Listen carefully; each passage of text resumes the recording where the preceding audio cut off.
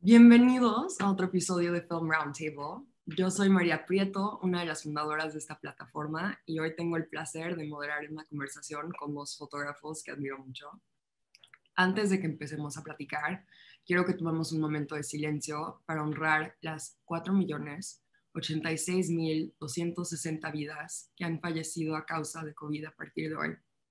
Estamos grabando este episodio el 18 de julio del 2021.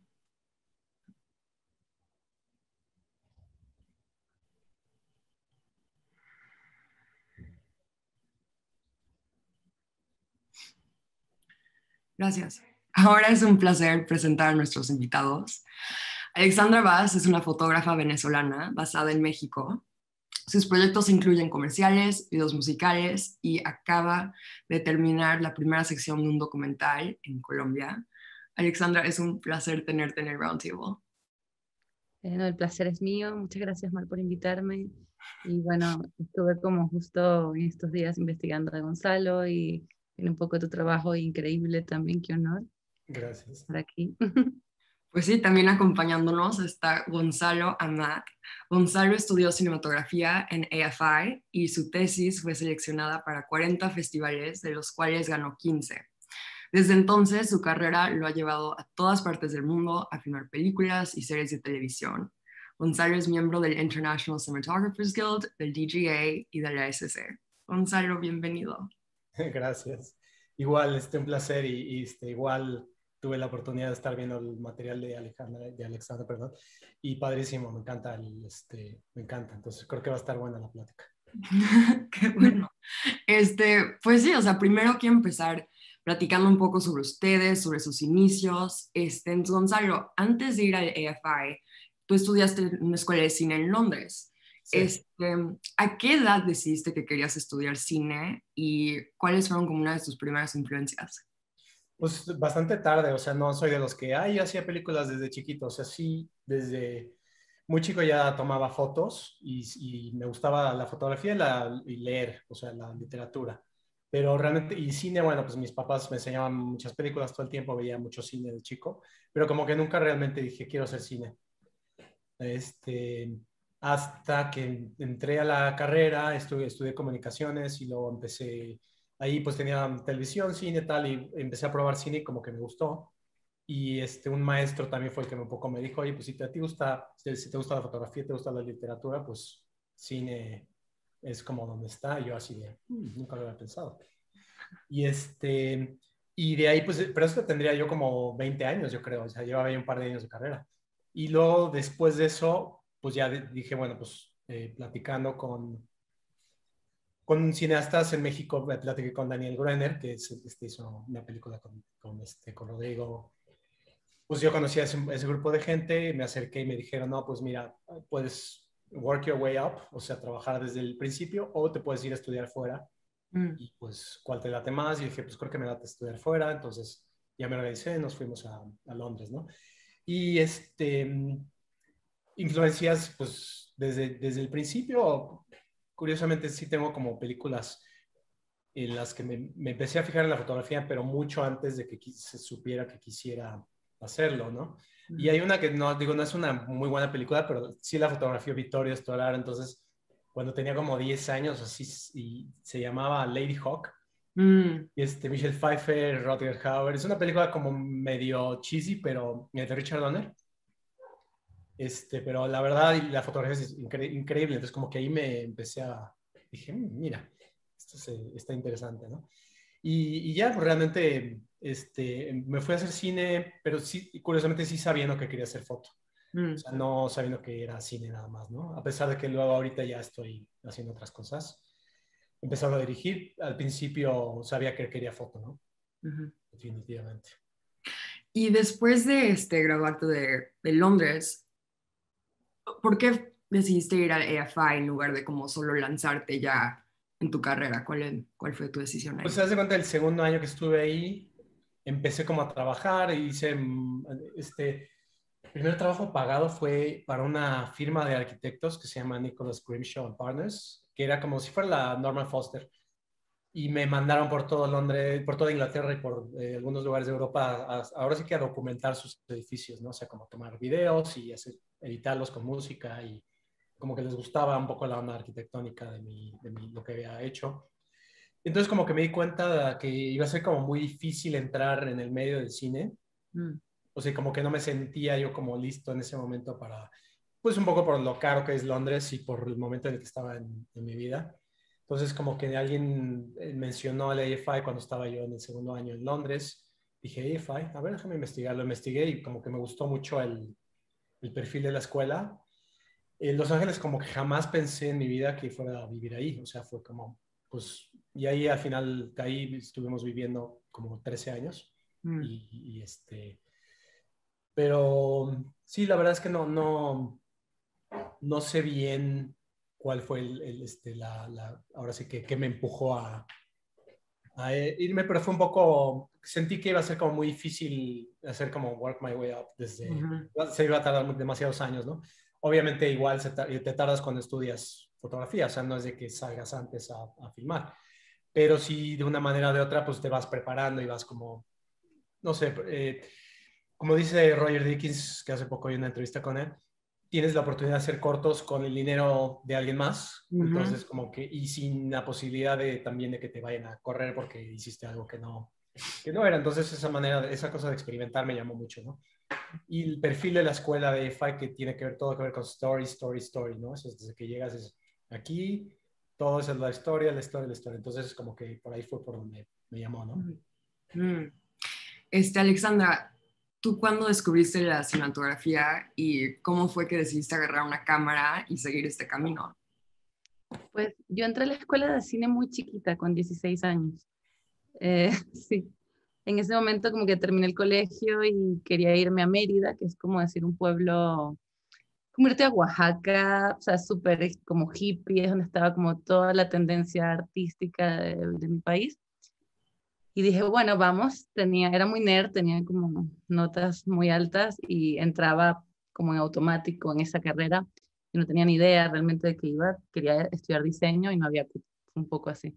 Y en el primer semestre fue así como, wow, ¿qué es esto? Me enamoré, empezamos como con foto fija, el segundo semestre empezamos a hacer cortos, tercero documental, y ya pues obviamente nunca me cambié a diseño, o sea, yo me quedé en la escuela de cine. Y la decisión difícil sí ya fue escoger entre dirección y foto, porque sí me gustaba también mucho dirigir. Me di cuenta que, no sé, que cuando dirigía como que no le prestaba tanta atención a los actores, o sea, me gustaba la parte narrativa, visual, los planos, el shooting, pero la parte actoral no era como lo mío, ni la parte de edición. Y en mi carrera, los que se iban por dirección tenían que también ver mucho de edición. Es como que me di cuenta que yo iba más por la foto, igual tomé materias de guión, tomé materias de dirección como para compensar un poquito lo que me gustaba. Y me pasó que veía difícil igual la idea de ser directora de fotografía en Venezuela. Había solo una en todo el país que se llama Alexandra Henao. Entonces era como imposible imaginarte que tú pudieras ser la otra, ¿no? En la escuela no te lo decían, pero ya tú lo ibas viendo como en el gremio. Pero me pasó algo muy lindo, que fue que fui al Festival de La Habana y vi La Teta Asustada de Claudia Llosa. Y era fotografiada por Natasha Breyer. Entonces fue así como muy impresionante porque vi esa, había visto XXY, me movió un montón y ver que lo había hecho una chica que era latina, o sea, luego me enteré que había estudiado en Londres justamente, pero ver que era latina, que era joven, o sea, como que me animó mucho a decir, bueno, sí puedo y este es el tipo de historias que quisiera contar. Entonces un poco eso fue lo que me animó a seguir de alguna forma, como a no a rendirme ni irme por la tangente. Sí, o sea, si tú te viste representada y fue Sí, como lo que te emocionó. por eso creo que la representación es como súper importante hoy en día. Completamente. ¿Aprendiste a filmar con cámaras de cine o No, solo digital? no, en la escuela fue una etapa muy rara porque ya mi escuela justo había, o sea, en Venezuela ya habían cerrado los laboratorios, Bolívar Film, que era el que estaba en esa época. Y básicamente, o sea, estaban como el inicio de las cámaras digitales, pero tampoco eran las Red Alexa, ni siquiera las DSLR. Entonces, básicamente cuando yo termino la carrera es que empieza todo el cine digital me tocó aprender cine digital y film por mi cuenta. Realmente siento que la carrera me formó mucho más en lo estético, vimos mucho de pintura, historia del arte, historia del cine, sociología, veíamos mucho cine europeo también, asiático, entonces era como un bombardeo estético sobre todo, que siento que fue como el punto de ancla, pero no, técnicamente fue un poco más autoformativo, estando en pelis. Cada peli que iba yo arranqué como foto fija, making of y así, y lo que hacía era como preguntarle mucho a los fotógrafos y así ir aprendiendo. ¿Y durante tu carrera sientes que has tenido como mentoras o mentores? Bueno, él no se considera un mentor, pero es un amigo que ha sido como muy importante. No sé si conoces a Sergio Armstrong. Mm. Él filmó, el chileno, él filmó una peli en Venezuela, desde allá, en la cual yo iba de foto fija justamente, y me encantó su trabajo de luz, era como una sola fuente, siempre muy suave, siempre muy bajito. Yo no había visto allá gente filmando como en esa onda. Muy pocos planos, muy pocos movimientos, todo muy pensado, muy parecía natural, pero al mismo tiempo no. Conecté mucho con él, entonces de alguna forma ha sido alguien que siempre que tenía alguna duda, cuando empecé a filmar en film, de hecho lo llamo, le pregunto, o sea, ha sido como un amigo, pero mentor así como tal, no he tenido la suerte, pero espero que tenga uno. Este, Gonzalo, tú filmaste la peli The Devil Inside, que fue un gran éxito, pero como cineasta, a veces cuando haces películas de terror, especialmente como tu primera película, o sea, a veces es fácil quedar atrapado en ese género. Entonces, ¿nos puedes contar un poquito, o sea, sobre los proyectos que estaban entrando después de esa peli y si te sentías un poco atrapado o si no pasaste por nada de eso? Sí, sí, como no, no, definitivamente. Sí, aquí hay una cosa rara en Estados Unidos, no sé si pasa en otros países, pero cuando tienes como una película en tu reel de género, siempre como que la gente reacciona mejor, o sea, como que los estudios dicen, ah, mira, tiene una película de terror lograda tal. Es un poco tonto, la verdad, porque digo, ¿qué películas mejor fotografías que las películas independientes pequeñas, ¿no? O sea, donde hay una visión de un director y eso, y no necesariamente el terror, ¿no? Por ejemplo, o ciencia ficción o lo que sea, ¿no? Entonces, pues hice esa película de terror. Un poco entré ahí porque querían a alguien que le entrara como guerrilla, tal cual, ¿no? Se fue de tener muy poco tiempo, muy poca lana, todo esto, y yo dije, bueno, pues va. Y siempre me gustó el terror, pero no era como yo un consumidor de cine de terror, o sea, yo no realmente veía, pues porque lo veía la gente, ¿no? Entonces se me hizo muy interesante poderme meter en ese mundo y tratar de sacarle lo mejor, ¿no? Y luego, sí, definitivamente cuando terminé el mismo estudio, luego me dijeron, oye, pues queremos que vengas a hacer otra película de terror, que fue la de Paranormal Activity Marked One, se llama. Ujú. Es como un spin-off de la saga. Y dije, ah, pues venga, ¿no? Mi primera película así como el estudio, tal, chiquita igual, pero dije, va. Y cuando acabé me dijeron, queremos que hagas la Paranormal Activity 5. Y mi agente fue de, ¿sabes qué? ¿Sabes qué? Aguas, porque... Y yo así de... Entonces al final les dije que no. Y por suerte, pues salieron otras cosas y ya digamos que me pude salir de eso.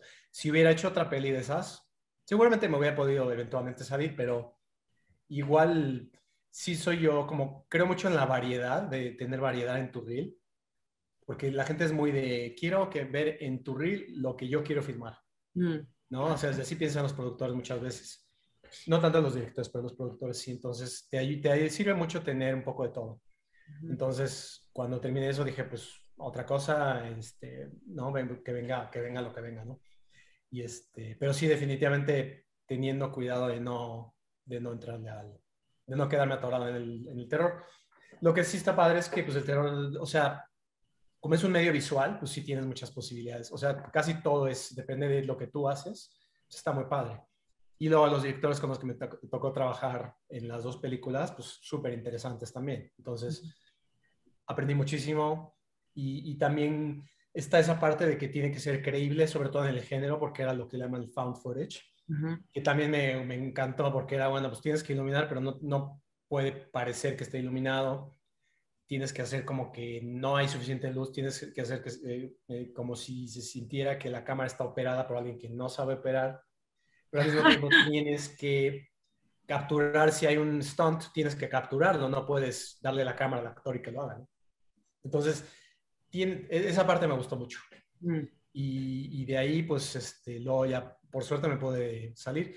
Me han seguido ofreciendo cosas de terror siempre y realmente no he encontrado un guión que dijera, me la he hecho. Aunque sí, en la parte de ahora que estoy empezando a dirigir, sí me interesaría, por ejemplo, hacer una película como director de terror, ¿no? O terror o thriller, no necesariamente tiene que ser de miedo, ¿no? Sí, o sea, tomar esos retos, los mismos que estabas contando, pero ahora como director, Ahora como tener director. que encontrar la forma de superarlos. ¿Cuál dirías que es tu género favorito de fotografiar, si tienes uno? Pues digo, me gusta mucho todo lo que sea como histórico, la verdad. Y no, jamás pensé, yo cuando hice la serie de The Man in the High Castle, que era como 1963, y era como el mundo alternativo, futurista, pero retrofuturista. O sea, como que me di cuenta que lo que más me gusta hacer es crear mundo, o sea, crear un mundo, ya sea basado en algo que existió o inventado, ¿no? Y ahora que creo que y no fue hace mucho que decidí que lo que más me gusta definitivamente es hacer cosas como de periodo, ¿no? O sea, cosas que no pasen en el presente. Bueno, futuro o pasado, pero, o sea, el crear mundo o bien tratar de evocar un tiempo que ya pasó, pero a través de los ojos de un personaje, ¿no? Pero también creo, a pesar de que es mi favorito, sí creo que hay que hacer un poco de todo, ¿no? Definitivamente. Hablando de Man in the High Castle, me encantaría saber un poco, o sea, cómo se siente como fotógrafo trabajar en una serie que fueron 4 temporadas, las que hiciste. O sea, si te gusta estar en un proyecto por todo, o sea, todo ese tiempo, o sea, te frustras porque sientes que estás haciendo lo mismo, o sea, sientes que puedes cambiar, o sea, de episodio a episodio suficiente. Sí, es difícil porque, o sea, en ese momento, como que yo empecé y yo dije, bueno, yo voy a hacer, no pensé nunca cuánto tiempo iba a estar en el proyecto. Yo dije, bueno, haré la primera temporada y luego ya veremos, ¿no?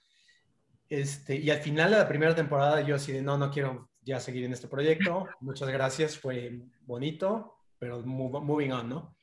Pero luego me llamaban y empezaban tal y me mandaban los guiones y yo así, está muy bueno. Y como que lo veía difícil y dije, bueno, pues va otra vez, ¿no? Y así, la verdad, los 4 años fue así.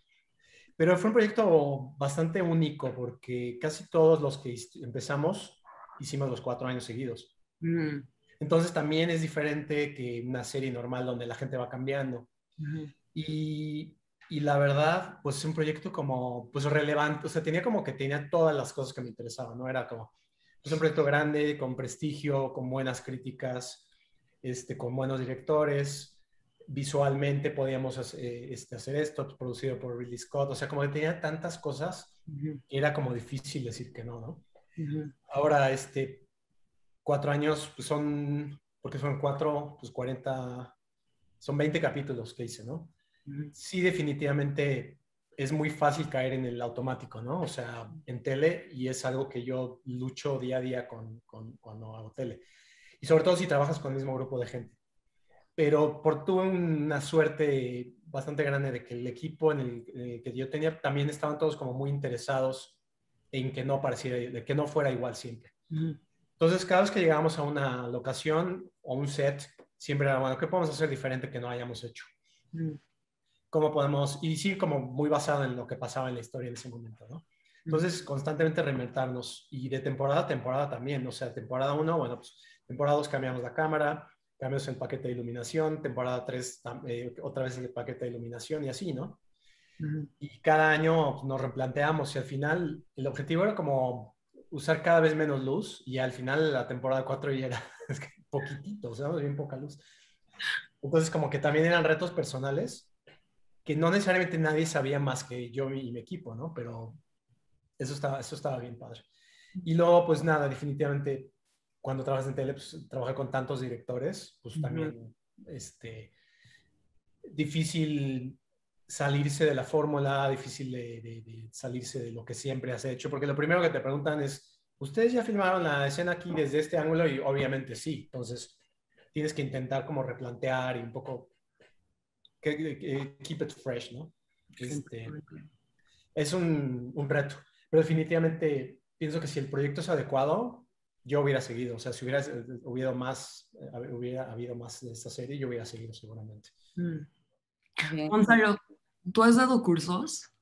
Este, He dado como cursos, pero como de un día, o sea, clases tipo masterclass, lo que disfruto, y me gusta y no me gusta, o sea, como que a veces me resulta difícil, porque muchas veces no sabes, me gusta si es gente que sabes que son fotógrafos, que sabes que te interesan y puedes hacer como una clase sobre algo muy específico, ¿no? Si es como más en general, como para gente que no está tan metida, no sé si me interesa tanto. Me da como un poquito más de inseguridad saber si voy a poder darles lo que ellos están buscando. Lo que sí disfruto mucho es como hacer como mentorships. Estoy ahorita en el mentorship program de la ASC. Digo, llevo un año, pero lo primero que hice fue, cuando entré, me dijeron, oye, ¿te interesa entrar al mentorship? Sí, sí, claro. Y entré y me dieron un mentee. Primero votas a la gente eso, y luego te asignan a alguien. Y ha estado bien padre, la verdad, porque es 1 a 1 y es como muy, pues un poco lo que yo informalmente he hecho con gente como Rodrigo Prieto, Rodrigo García, el Chivo, gente así que, oye, fíjate este proyecto, ¿qué opinas tal? O mira, te voy a enseñar lo que hice, o qué opinas de esto, qué opinas de mi reel, oye, ¿cómo haces cuando tienes este dilema? O ¿cómo haces cuando tienes un problema así? Entonces, eso sí lo disfruto mucho. Y lo hago informalmente también, no solo con la ES, y mucha gente a veces me escribe así de, oye, me podría hablar contigo un día para que me recomiendes, y me gusta hacerlo porque siento que es un medio muy difícil de entender cómo navegarlo, y aunque no hay dos carreras iguales, pues sí a veces ayuda que alguien más o menos te diga qué onda, ¿no? Así como a mí me ha ayudado mucho las pláticas que he tenido con, con Rodrigo, con tu papá y Rodrigo García, que es, oye, ¿cómo tengo estos dos proyectos? ¿Cuál escogerías? Me acuerdo una vez, Rodrigo Prieto me ayudó a escoger, le decía, oye, tengo un proyecto, y justo era una de las dos películas de terror, y tenía una de terror y una que era drama, y le dije, oye, es que no sé qué va a ser para mi carrera, no sé cómo, y me dijo, mira, tú olvídate de tu carrera, ¿quién es el director más interesante? Escoge ese, punto. Y yo así de, wow. Y fue lo que hice, y pues creo que me fue bien. Entonces, ese tipo de perspectiva que te da la gente desde fuera, eso me gusta hacer, ¿no? Y tal vez, perdón, y eventualmente si, imagínate que algún día me canso de filmar y tengo ya 70 años, y tal vez sí me gustaría dar clases, ¿no? Bueno, no, tocando lo de la SC, tuviste el honor de hacerte miembro el año pasado. ¿Nos puedes contar un poco sobre ese proceso?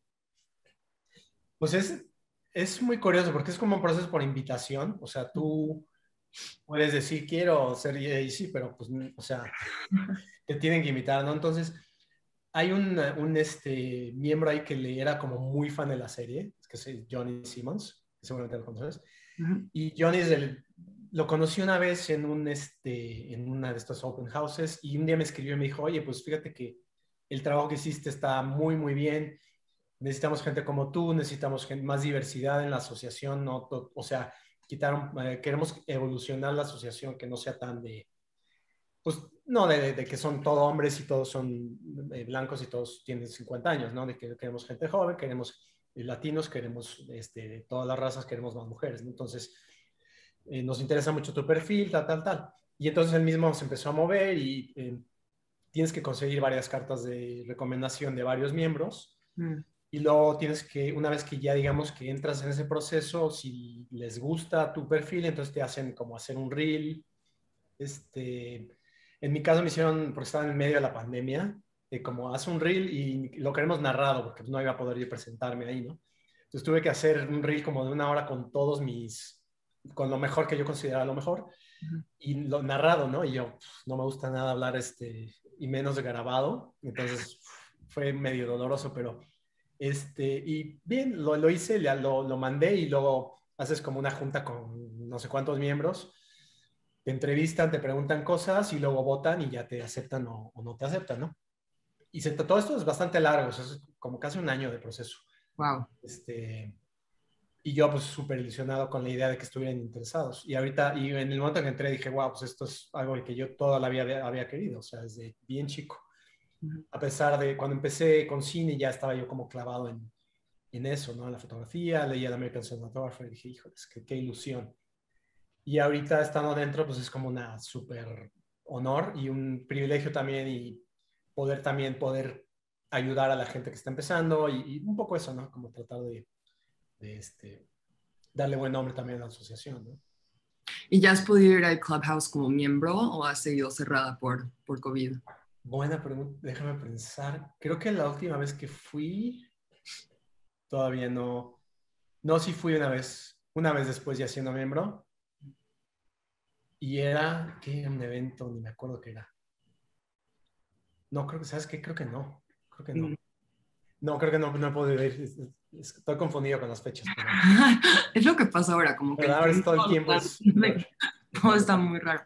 Bueno, los dos tienen experiencia como operadores de cámara. Alexandra, quiero empezar contigo.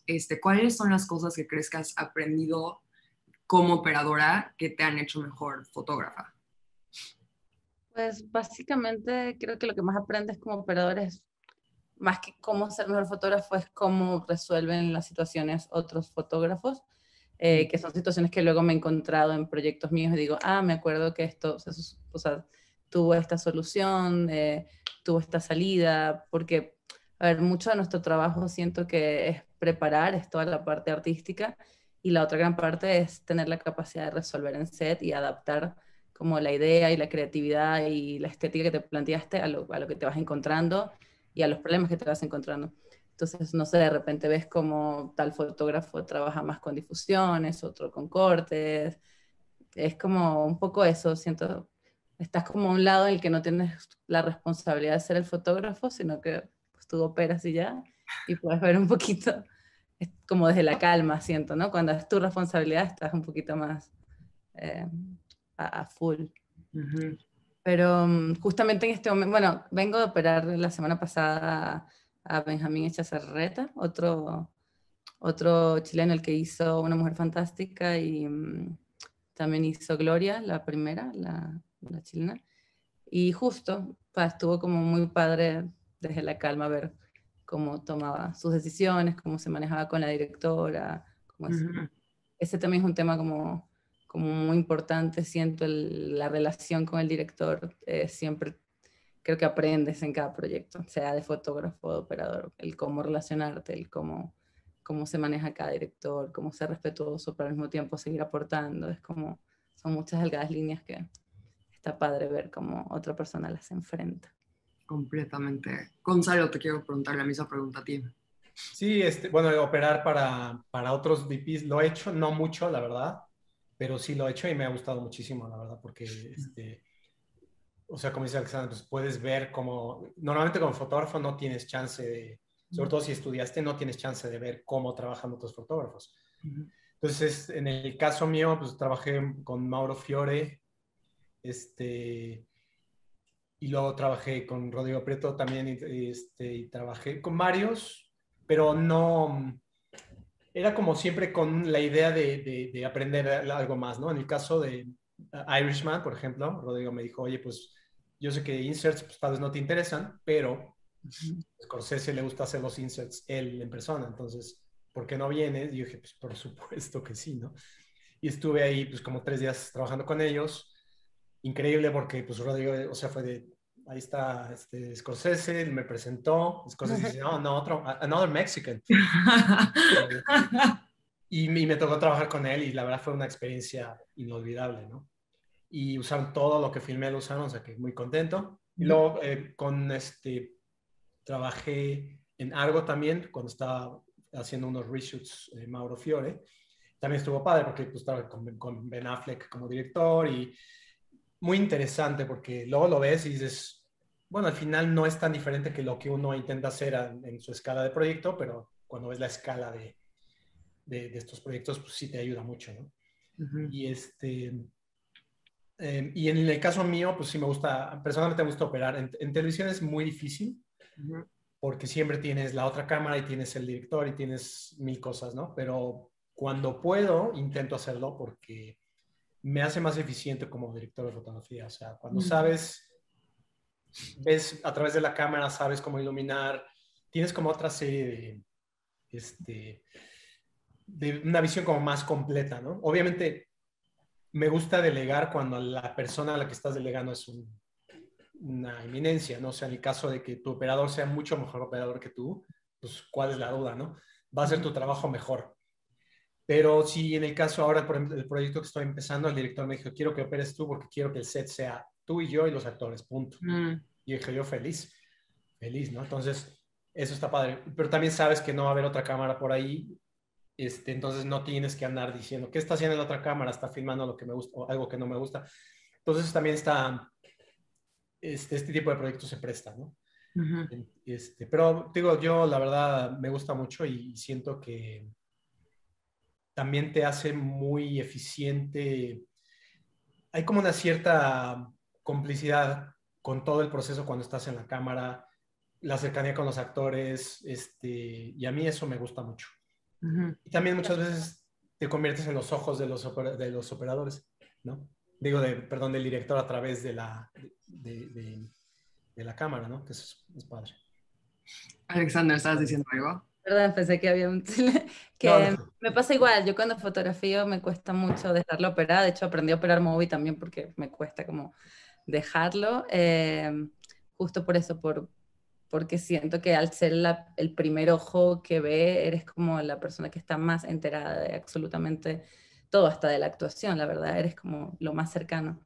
Ujú. Eh, en este momento, como en mi carrera, no estoy buscando más proyectos de operadora de otros fotógrafos. Si me invitan, es alguien especial, justo si me invitan a Rodrigo Prieto, obviamente diría que sí, o sea, como que justamente cuando alguien que admiro mucho me invita, obviamente digo que sí, sobre todo si es corto tiempo que no me quite, como no me aleje de lo que yo estoy buscando. Pero definitivamente sí, cuando fotografío totalmente prefiero operar yo. Cuando tengo proyectos con Steadicam, bueno, ahí ya toca confiar. Ujú. Pero sí trato de justo ya como que me he agarrado de los Steadicams que más me gustan y que yo entiendo que agarran como el flow que estoy buscando. Creo que también es mucho de eso, de trabajar crear como una familia de filmación y ir construyendo como gente con la que sabes que te entiendes y que entienden lo que buscas, ¿no? Un No, poco pues de sí, es eso. que muchísimo del cine y especialmente la familia, la que tienes en el set, o sea, tienes que tener una confianza Ujú. para, para que sí, que todo se mueva con esa fluidez que necesitamos.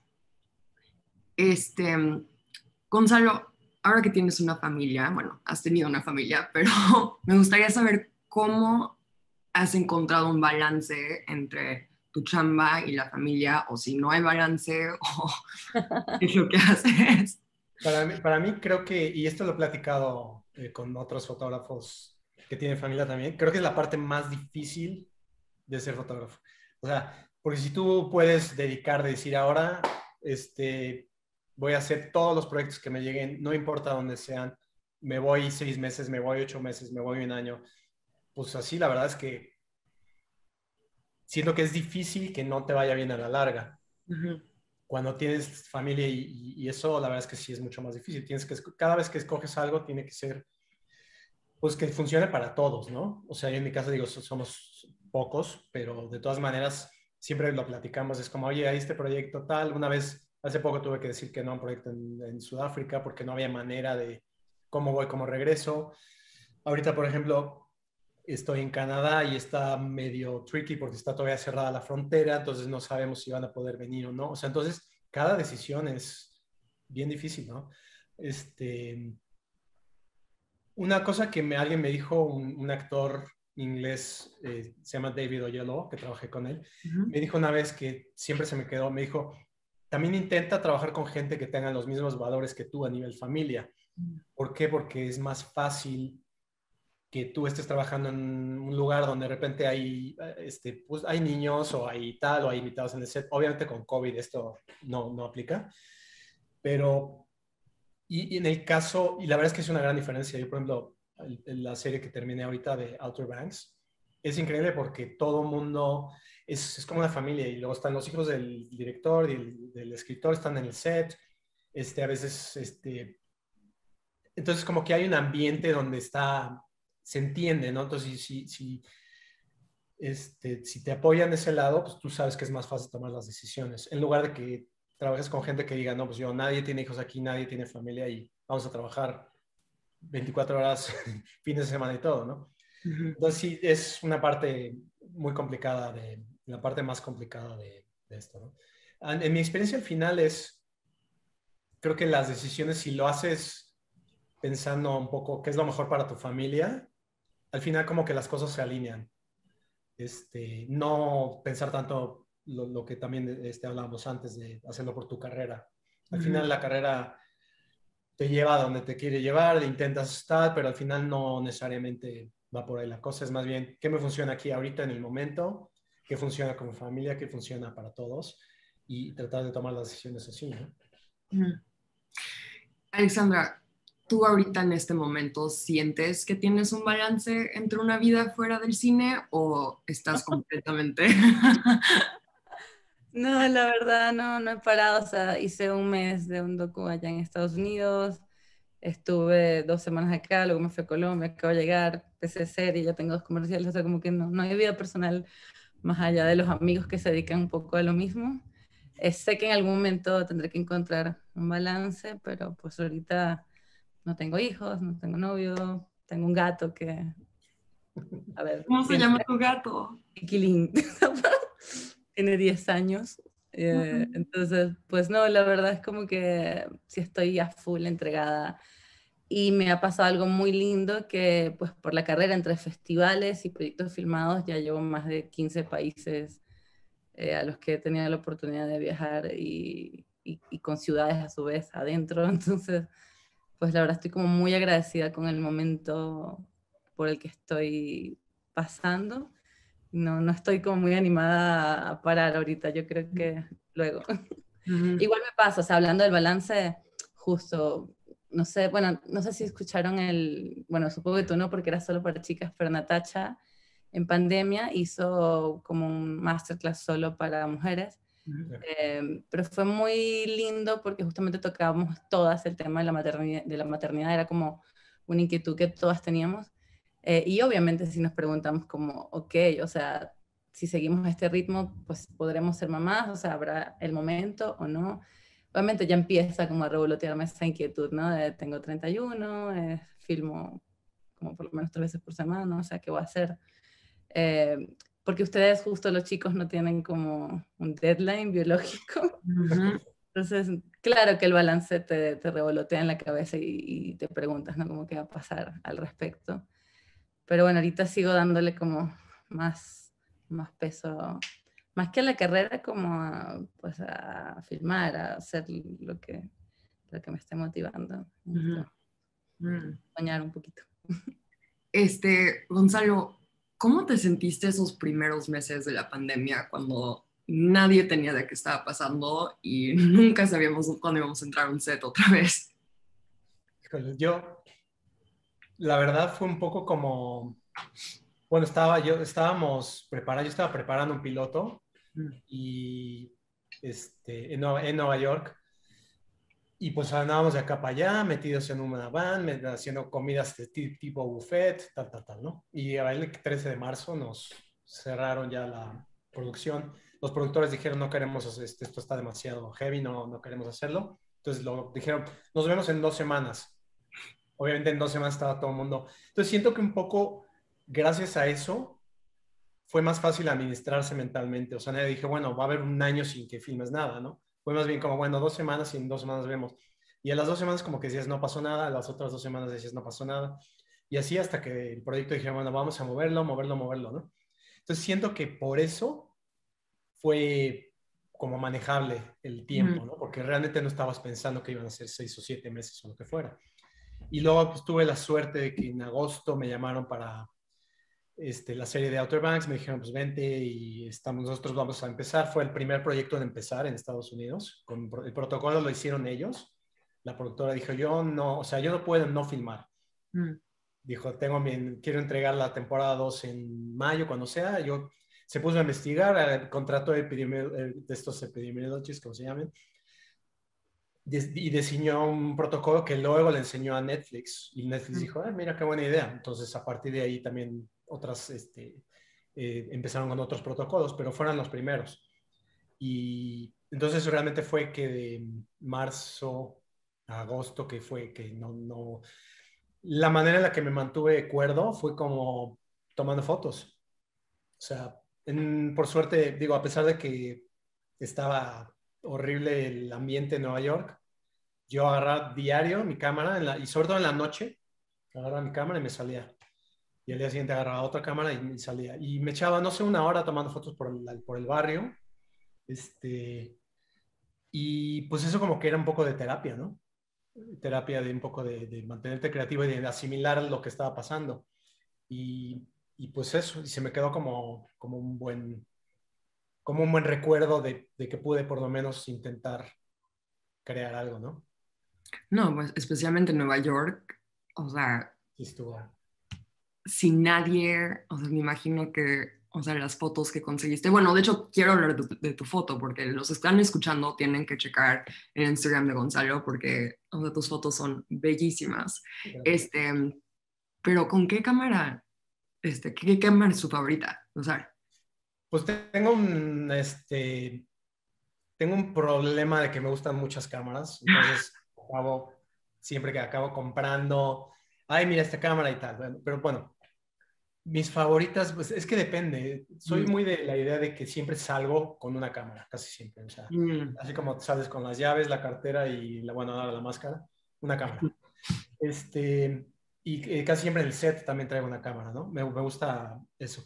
Depende, o sea, una de las que más me gusta es tengo una Leica Monochrome de estas, que solo toma fotos en blanco y negro.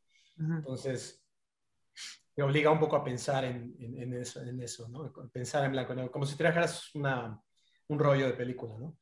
Y luego, pues me gusta mucho tomar fotos en película también y tengo unas cámaras de formato medio, o sea, un poco, y mi padre coleccionaba cámaras, entonces me dejó algunas. Tengo bastantes camaritas más las que luego me encanta investigar y comprar y vender, entonces me la vivo cambiando y eso. O sea, es todo un hobby. Todo un hobby.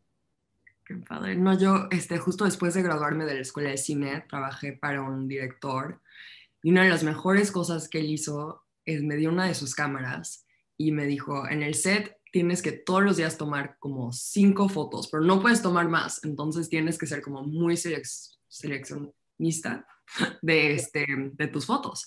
Y, y sí, fue increíble, fue un regalo, de verdad. Bueno, hablando de hobbies, Alexandra, me encantaría saber si tú también tienes alguna cosa que te gusta hacer afuera del set.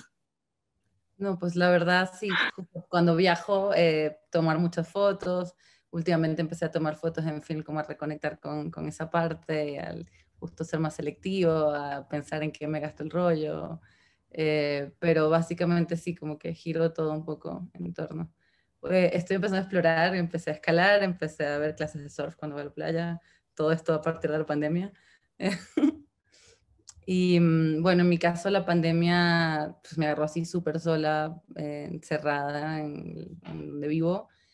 Y me pasó que me contactó una chica de Nueva Zelanda, Charlotte Evans, para un documental que estaban filmando con 20 directores de foto del mundo. Pero no era como o sea, era parte de nuestra visión, teníamos que filmar como un poco nuestro entorno, nuestros amigos, pero al mismo tiempo te hacían como entrevistas a ti, te preguntaban como eso, ¿no? Como, ¿qué crees que va a pasar con el mundo y tal? Y yo recuerdo que respondí algo como súper catastrófico, tipo, yo no sé hacer más nada que no sea directora de fotografía, es lo único que sé hacer, hay gente que sabe sembrar, yo no sé hacer más nada, como que qué va a pasar conmigo. La verdad, se veía todo el panorama bastante distópico en ese momento. Menos mal que con el tiempo todo se empezó a activar. México no cerró, la verdad. Entonces he tenido la oportunidad de echarme viajecitos internos y externos. Y bueno, no sé qué más. Me encantaría que platicaras un poco sobre el documental que filmaste en Algeria, que creo que está titulada Silima. Silima. Mm. Sí, ese es un docu que tenía una visión muy, muy particular, como muy, muy rara para ellos, porque ellos tienen como, no sé si llamarlo dictadura o no, pero un panorama muy parecido al venezolano, por eso me escoge el director a mí. Y él lo que hizo fue darle la oportunidad a directores de distintos pueblos de Argelia para como con su voz contar ficciones chiquititas, cortos. Entonces el documental consistía como desde afuera, filmar todo el contexto en el cual vivían estos chicos y sus pensamientos acerca del cine argelí. Y al mismo tiempo tenía que filmar los cortos, entonces tratar de tener una estética distinta para cada corto con la misma cámara, que a su vez estaba filmando un documental un poco tricky. La verdad, yo creo que siguen en proceso de post todavía. Sé que uno de los cortos fue seleccionado en varios festivales allá en África, pero como que los movieron ya al final individualmente, no tengo muy claro al final. ¿Y qué tal este documental que estabas haciendo en Colombia? ¿Nos puedes platicar un poco sobre Sí, este en tema? Colombia es súper duro. Era un docu que abordaba la vida de migrantes venezolanas en Cartagena. Todas se dedican al trabajo sexual, eran 4 personajes. Fue muy duro como toparme con, no sé, con lo que tú dices, bueno, pudo haber sido mi realidad, ¿sabes? Son gente de mi país. Y bueno, básicamente, pues los extremismos llevan a muchos países a estas situaciones en las cuales pareciera que es la única salida. Muchas de las chicas tenían carrera universitaria por la mitad, es como que realmente te das cuenta que no tuvieron otra salida y fue un choque bastante fuerte emocionalmente, como enfrentarme a esas realidades y de repente le vas agarrando cariño, ¿no? Son seres humanos que te van viendo todos los días. Un día llegamos a casa de una y yo le había dicho que me gustaba un plato típico de la región de ella y la tenía listo para recibirme y fue así, ¡ay! ¿Sabes? Como que, no sé, terminas conectando con la gente. Ujú. Eh, pero sí, últimamente me han buscado mucho para docus. Yo estoy como loca buscando una ficción, como que lo que quiero en este momento de mi vida es narrativo, por eso le sigo apuntando mucho a los cortometrajes de ficción. Siento que es como el paso ideal, supongo, porque pues los directores que hacen cortos de ficción, si les va bien por lo general, terminan haciendo largos. Entonces, dentro de todos los comerciales, siempre trato de hacerme un huequito en los passion projects, si son ficción, porque es como lo que quiero, como lo que quiero llegar, sobre todo si es como drama, es como un poco mi pasión, el cine de drama íntimo, chico. Pues eso es una de las cosas buenas de social media, aunque tiene muchísimas cosas que we could go on and on, pero sí, la conexión que puedes tener con, o sea, con artistas, con directores jóvenes y ya sabes, pues tú puedes contactar y picharte como fotógrafo.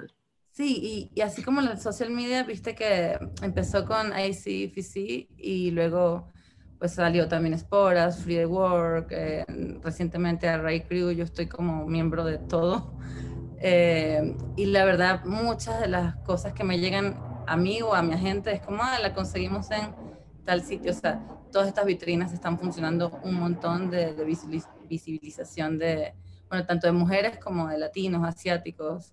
Eh, o sea, es un movimiento que funciona y que es lo que, como los creadores dicen, probablemente tal persona en tal lugar no hubiera visto tu perfil ni tu reel si no existieran estas vitrinas, ¿no? Como cómo llegamos a fulanita de tal que está en México, que si nadie la está como impulsando por un lado, ¿por dónde? O sea, la verdad, creo que me tocó ser adulta en uno de los mejores momentos del cine en el mundo porque es el momento en el que está apuntando hacia las mujeres, hacia las chicas.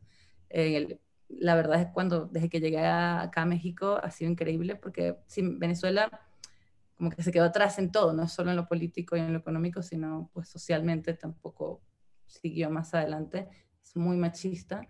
Y cuando llegué a México, habían 30 DPs más, chicas, se estaba formando Apertura, que es la Asociación Mexicana. Bueno, en la MC ya habían como 3, ahorita son como 6, 8 creo. Celiana Cárdenas estaba allá y fue como súper bello conocerla. Ella se ha vuelto como un kind of mentor en mi vida también.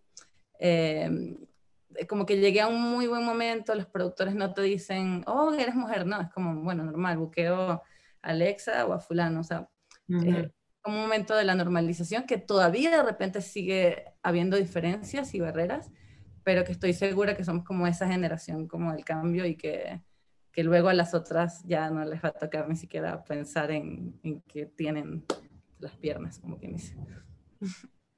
Completamente. Bueno, quiero hacer algo un poco divertido, que va a ser un quick fire round. Gonzalo, voy a empezar contigo. ¿Cuál es una película clásica que te da vergüenza decir que no has visto? Muy buena película. The Sound of Music. ¿Pero cómo? Pero fíjate que, por un lado, no, como que me da vergüenza y no al mismo tiempo. Es que no soy muy de musical. Yo sé, ya sé, pero la tengo que ver por cultura general. Pero bueno, esa, confieso. Alexandra. Star Wars. ¿Ni una? Hay como 20,000. Hay 9, ¿no? O sea, la verdad es que siendo de acciones muy lógicas, cada vez que he intentado verlas me duermo, es como no puedo. Oh my God, wow. No, yo de chiquita me las echaba y era antes de que yo hablaba inglés, y me las echaba sin entender, pero los visuales me fascinaban. Oh, a ver, ¿cuál es la mía? The Godfather creo que la he tratado de ver como 4 veces y sí, siempre me quedo dormida. Sí, bueno, esa es básica. Pero Pero bueno, verla un día así en la mañana, no te la pongas en la noche. A mí me pasa con Tarkovsky, también me encanta, pero híjoles, o sea, es como soporífero para ciertas, no hay que verlo con poco sueño. Exacto. Ok, Alexandra, empezando contigo, ¿cuál es tu snack favorito de Crafty? Chocolates, galletas, no sé. Por lo general todo lo chocolatoso y dulce, ahí me tiene. Gonzalo. Yo, híjoles, buena pregunta. Yo creo que me gusta cuando hacen como smoothies. ¿Sabes? Cuando tienen a alguien ahí como que... Lo que pasa es que eso ya no pasa. Eso es pre-COVID. Y también, no, ya sabes. Bueno, la jícama siempre la pido sin el chile. La jícama lo pensé también. Cuando tiene chile es como que, no puedo todavía. Pero sin chile la disfruto mucho. Ay, qué rico. No, es que en Estados Unidos no ponen jícama en el set. Eso estaría súper rico. No nos ponen smoothies. No existe. No. Yo trabajé en Nueva York en comerciales por un rato y había una mujer que, o sea, ella hacía el mejor crafty de Nueva York y hacía sus propios como pies y como pasteles y traía todas estas cosas al crafty y era como, wow, era un sueño. Ok, Gonzalo, ¿cuál es una película que has visto 1000 veces? Bueno, no 1000, pero... 1000 veces. Tal vez la película que he visto, Back to the Future, creo que he visto. Buenísima. Es que también de cuando era chico teníamos este sistema tenías la antena parabólica esta que agarraba la señal de Estados Unidos y tenía un canal que siempre ponían esa película. Entonces siempre, bueno, vamos a ver Back to the Future otra vez. Entonces me la eché no sé si cuántas veces. Pero... Alexandra. No sé. De pronto vi muchas veces cuando quise ser punk en un momento de mi vida La Naranja Mecánica. Pero... ¿Vale? La Naranja Mecánica. Sí. Wow, esa está dura para ver 1000 veces. Bueno, porque yo quería ser muy darks en ese momento. Ya de adulta, la verdad, trato de no repetir tanto. Creo que la mía es Sex and the City. Whatever. Ok, Gonzalo, ¿cuál fue el último show de televisión que viste, que te gustó? The Queen's Gambit. No la había visto. Y me pareció muy buena, la verdad. Sí, también la foto está buenísima. Sí, increíble. Alexandra. The Handmaid's Tale me tiene hecha Sí, pedazos. No, espectacular. no puedo esperar un año más por la otra temporada. Pero me alegró que Tengo no que sabía ver. que iba a existir. Sí, yo no la he visto, la tengo que ver. No, Muy bien. me voló la cabeza totalmente. Gonzalo, ¿tú la has visto todo? No, la última temporada no la vi, pero sí vi las primeras 3, creo que son. Mm, Igual me parece, no es fácil de ver, o ujú. sea, porque es heavy, pero es muy, visualmente está increíble, está muy bien escrita, es atrevida, o sea, la verdad es que Las actuaciones, es una muy buena serie para ver. las actuaciones están de cabeza, o sea, increíbles. Te crees. Yo vi una de HBO, Mare of Easttown, Ah, de Kate buenísimo. Winslet. Muy buena. ¿No? Muy bueno. Ok, última pregunta, Alexandra. Si no fueras cineasta, ¿qué te gustaría hacer? Creo que me hubiera terminado yendo por diseño, artes visuales, porque sí dibujaba, pintaba un poco Mm, más antes. Gonzalo. Em, Me hubiera gustado intentar ser como atleta profesional, aunque obviamente no tengo la capacidad, pero me encantan los deportes y el ejercicio y esas cosas. Pero obviamente no, o sea, me hubiera gustado, pero no creo que hubiera llegado así a ser corredor olímpico o algo así, obviamente. Pero a Lo ti te puedo encanta intentar. correr, ¿verdad? También correr Sí, es uno de tus hobbies. Mm, exacto. ujú. ¿Yo qué sería? Creo que un chef. Me encanta cocinar. Ok, te voy a invitar a mi casa la próxima vez que vengas a Ciudad de México, pero a cocinarme. Este, bueno, eso es todo lo que yo tengo. ¿Quieren decir como algo más antes de que partamos? Alexandra, ¿ideas? Bueno, nada, Un poquillo. o sea, agradecerte, Mar, porque supongo que estas ventanitas que abres para nosotros significan mucho tanto para nosotros como para gente que puede escucharlo, que puede acercarse. Yo no me lo podía creer, yo digo, ¿por qué me está escogiendo ella a mí si yo estoy como arrancando mi carrera de alguna manera? Eh, para mí fue como un poco un shock, de hecho creo que he estado como súper roja toda la entrevista, así como de los nervios, no, no soy de estar delante de cámara. Pero te lo agradezco muchísimo porque obviamente pues estar en un lugar donde se ha sentado, no sé, Ellen Kuras, Rachel Morrison, Rodrigo Prieto, es como, wow, aquí estamos. Y pues ahora nos conocemos, Gonzalo, también, entonces además está decirte que a Claro, la orden, que echemos un café, una chela cuando vengas. claro que sí. Y no, yo igual, yo, bueno, desde que empezó esto, yo lo empecé a ver, aparte yo no sabía que era tuyo hasta mucho después. Y yo dije, qué bueno, qué bien están estas entrevistas, qué padre está, porque es de cineasta a cineasta. Me acuerdo haber visto la de Reed Morano y luego vi la de Darius Conji. Y yo dije, me Ah, encanta porque dice, es como un hueco donde no había algo así, o sea, es como, le sirve a gente que está empezando, pero también le sirve a gente que está establecida, conoces otro lado de la gente, me acuerdo de la plática que tuvieron Bradford Young y Reed Morano hablando sobre sus hijos, que también dices, qué padre, ¿no? Yo desde el principio dije, yo quiero salir, me encantaría poder salir ahí, ¿no? Y ya luego cuando ya conectamos dije, qué padre, la verdad, que y muchísima ilusión. Y felicitarte porque estaba increíble este, el round table y pues que sigas porque está súper. No, Y también gracias. gracias por invitar porque es un honor. No, por supuesto, y Alexandra, o sea, la verdad es que creo que es importante también invitar a esos cineastas empezando, o sea, justo es la representación que tú estás diciendo, o sea, que chavas vean que una mujer de 31 se está empezando, pero o sea, ahí va. Sí, creo que es una voz importante de también invitar. Y Claro. Gonzalo, bueno, obviamente, maestro. No, gracias, gracias. Bueno, gracias los dos por su tiempo, gracias a todos los que están escuchando, por pues escucharnos. Y nos vemos en la próxima. Muchas gracias. gracias.